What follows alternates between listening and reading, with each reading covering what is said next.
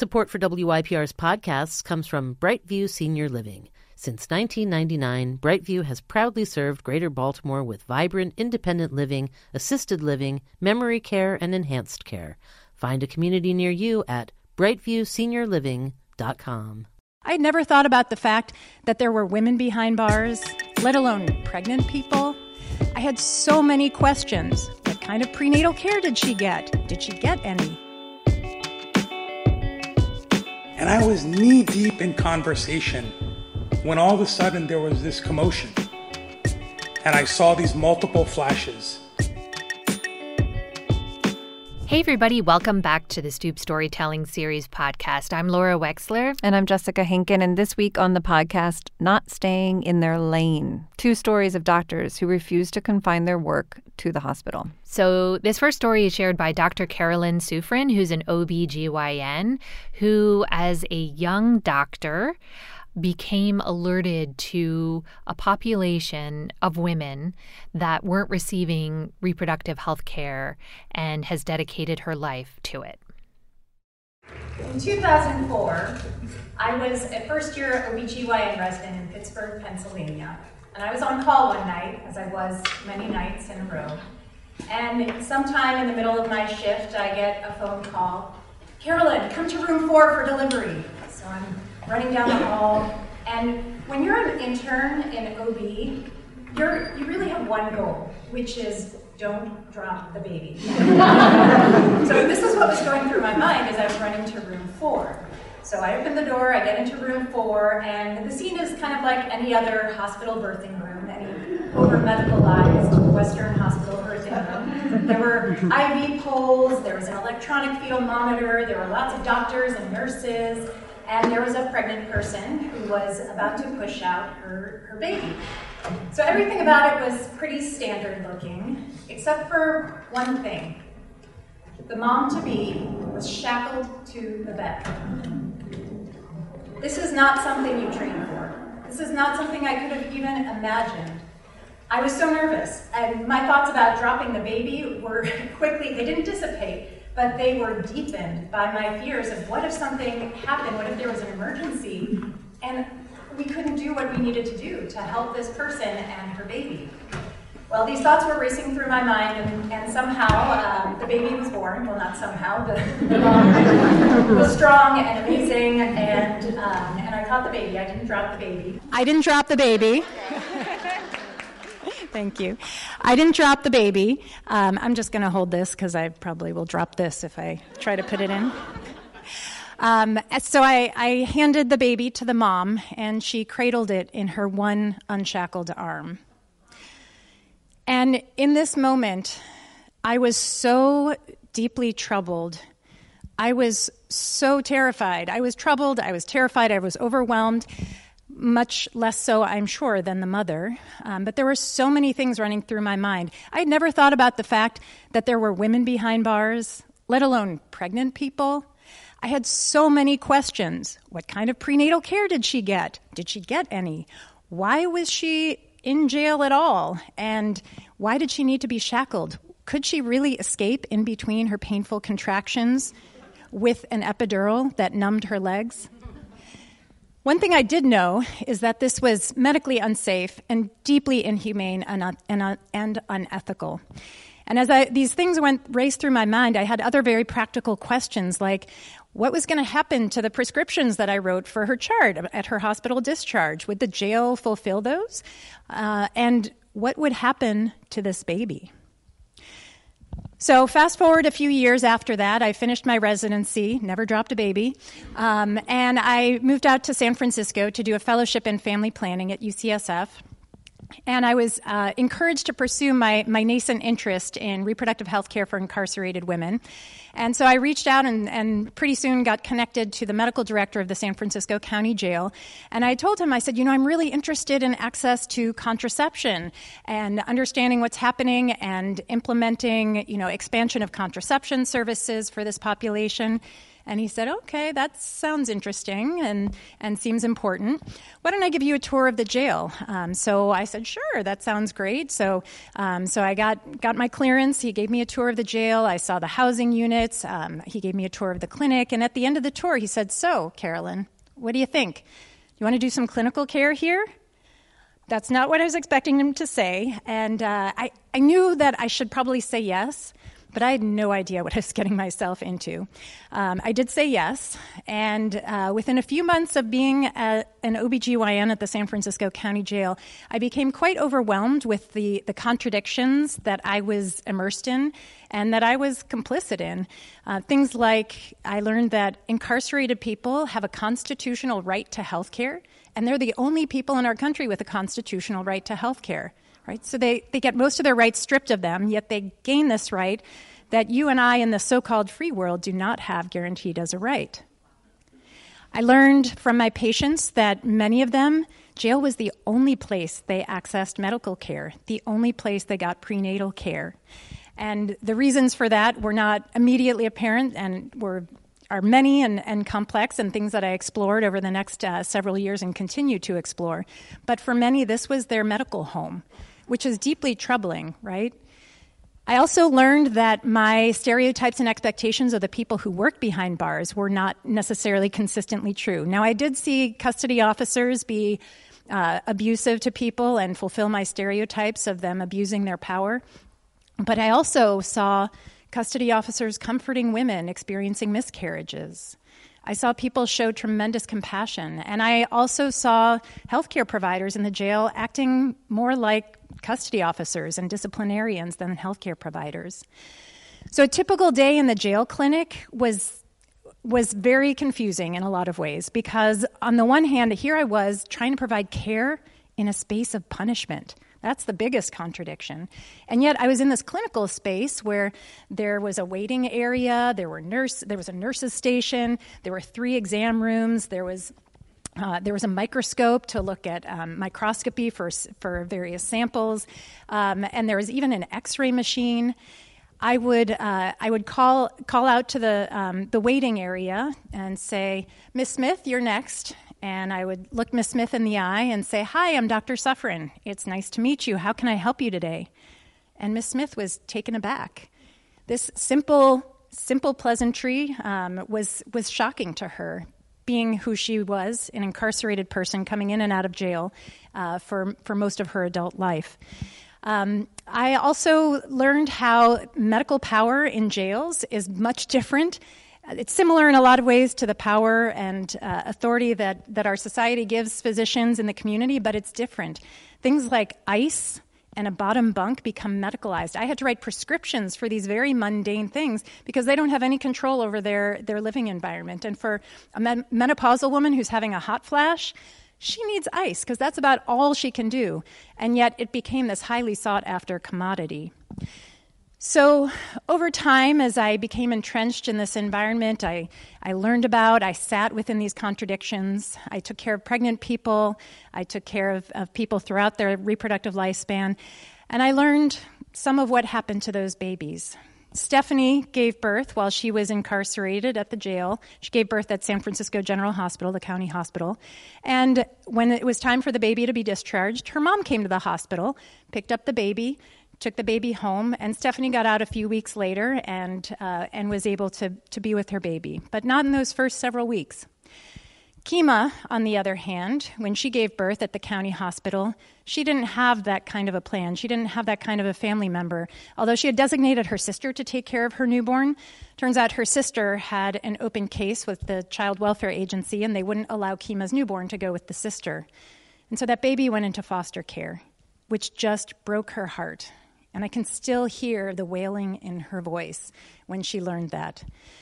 So Kima went back to jail, and she tried as hard as she could to provide breast milk for her baby, who was still in the hospital for a little bit longer while they were trying to find a place in the foster care system for that baby. And I remember taking these precious bags of breast milk in a tote bag full of ice, putting it in the basket of my bicycle and riding the 10 minutes from the San Francisco jail to San Francisco General Hospital for that baby to get even just an ounce of that breast milk that she poured her heart into making. So I left San Francisco in 2014, and my clinical practice now is no longer in a jail. I still do obstetrics, and I still haven't dropped a baby. But I still do, I have dedicated my career to improving reproductive health care for incarcerated people. So I conduct research to try to understand the scope of the problems, to document how many pregnant people there are behind bars and what happens to those pregnancies, to understand the complexities of their motherhood experiences and how our society devastates them and their families. And I also am involved in advocacy efforts. I help write policies to try to standardize reproductive health care for incarcerated people at a national level, and I write policies around best practices. But I also know that really the best practices to improve reproductive health care for this population is for them not to be in jail or prison in the first place. And my advocacy also involves working closely with currently and previously incarcerated women who are leading the charge in helping to pass state laws that prohibit the shackling of pregnant people. And in 2004, when I started this journey, there was a state, Illinois, that had a law prohibiting shackling of pregnant people and people giving birth. And now, as of July of this year, there are now 40 states, plus the District of Columbia, and the federal government that have laws prohibiting this practice. But I also know that this is not enough. It still happens even when there are laws. And so I think about that. I think about that night in Pittsburgh many years ago. I wonder what happened to that mom. I wonder if she's traumatized by this experience. I think about that baby who's now 18 years old. I wonder what their life is like and if they're even together. And I wonder what I can do. Where I did nothing in that delivery room, what can I do so that this can all be different? Thank you. This is such a classic light bulb moment of like, I'm going in to deliver a baby. Don't drop the baby. Oh my gosh, the woman's in shackles. And how that pointed her in a direction that really has involved care and activism. She has worked on policies, and I believe she says it at the end of her story. It's been a minute since I've listened to it, but just that she and others have been able to change the laws so that there are very few states where women are required to be shackled when they are giving birth. And when Dr. Soufriene started, it was the minority of states that allowed women to be unshackled. So there's some progress there, and yet still so much to be made. We will be back with another story in a moment. Support for WYPR's podcasts comes from Catholic Charities. Celebrating its centennial in 2023, Catholic Charities is the largest private provider of social services in Maryland. Learn more about this movement to change lives at cc-md.org. This next storyteller, Dr. Joseph Sakran, is sharing a story of how, as a teenager, an experience that he had influenced both his practice and his point of view. Take a listen. So it was my senior year. It was a Friday night. And I had just walked into the house after my SAT prep class. And my parents were like peppering me with questions about how was the class, what did you learn? And my friend was in the driveway.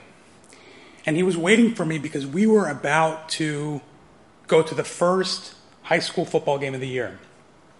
Now I'm quickly getting changed and dressed. And as I'm rushing out the door, my father says, "Joe, be careful and don't be home late." Now, of course, I said, yeah, Dad, don't worry, and ran out. We went to the football game. You know, for those that know high school football, especially in Northern Virginia, it's not just about the game. It's also about the social interaction, hanging out with friends. And we had a fantastic time. It was amazing.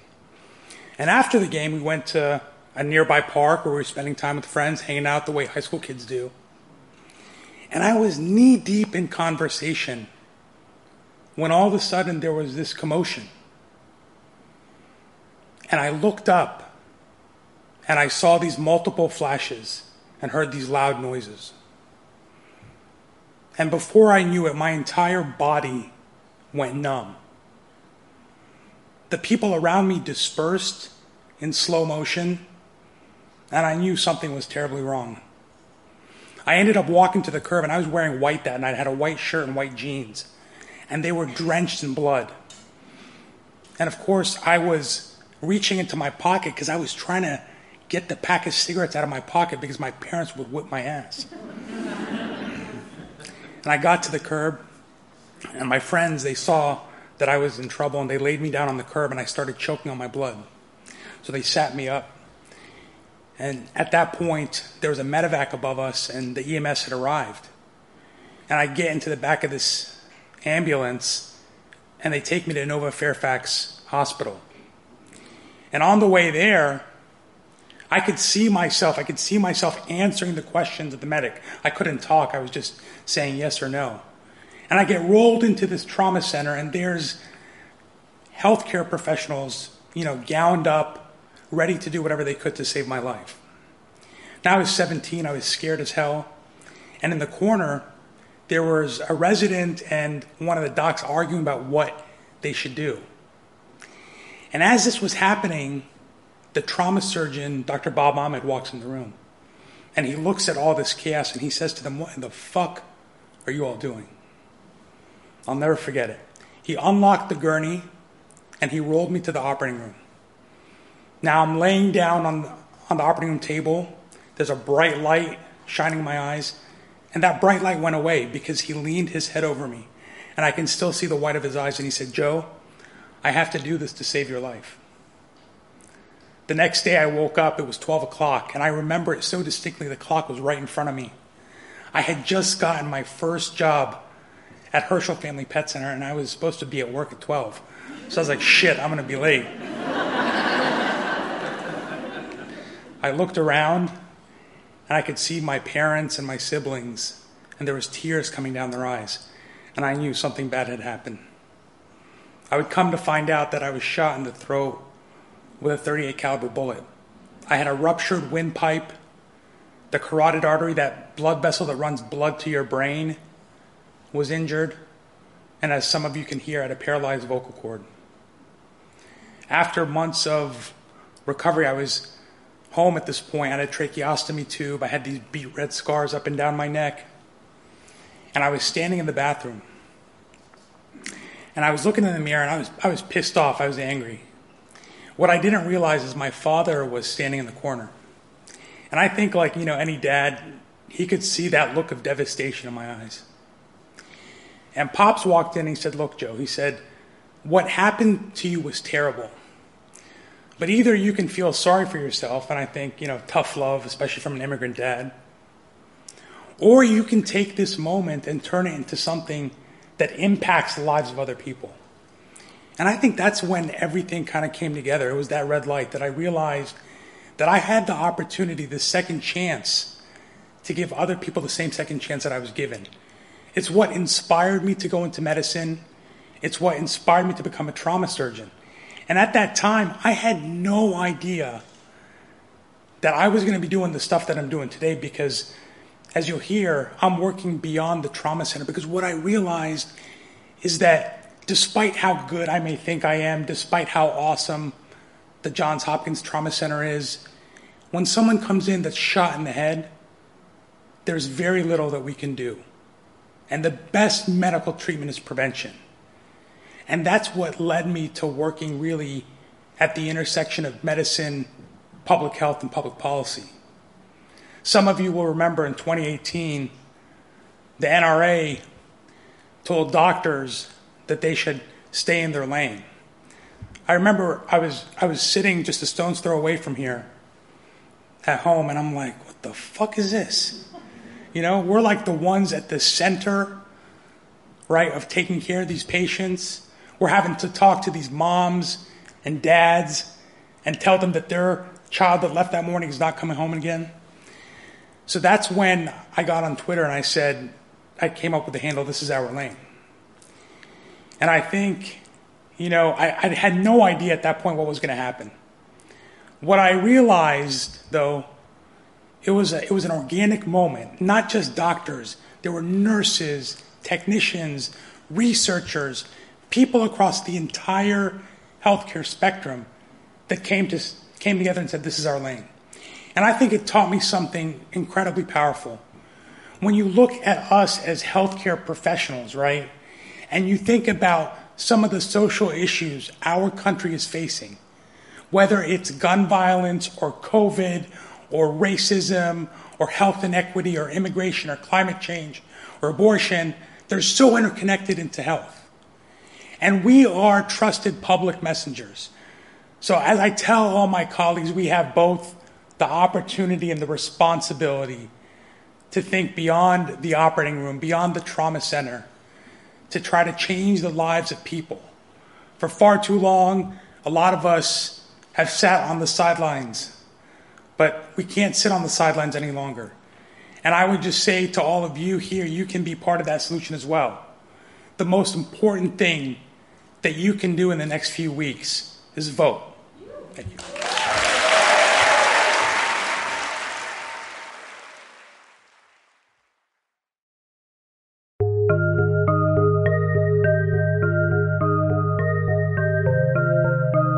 So, yes, we titled this episode Not Staying in Their Lane because as Dr.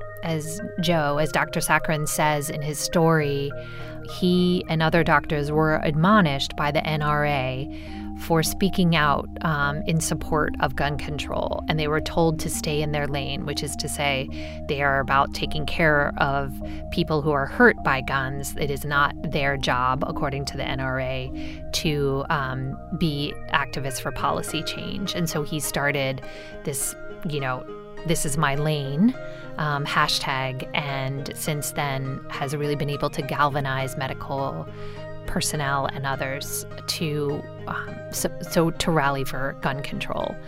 The idea that gun control is the best method of prevention, which is the best way of taking care of people and best way of preventing gun violence.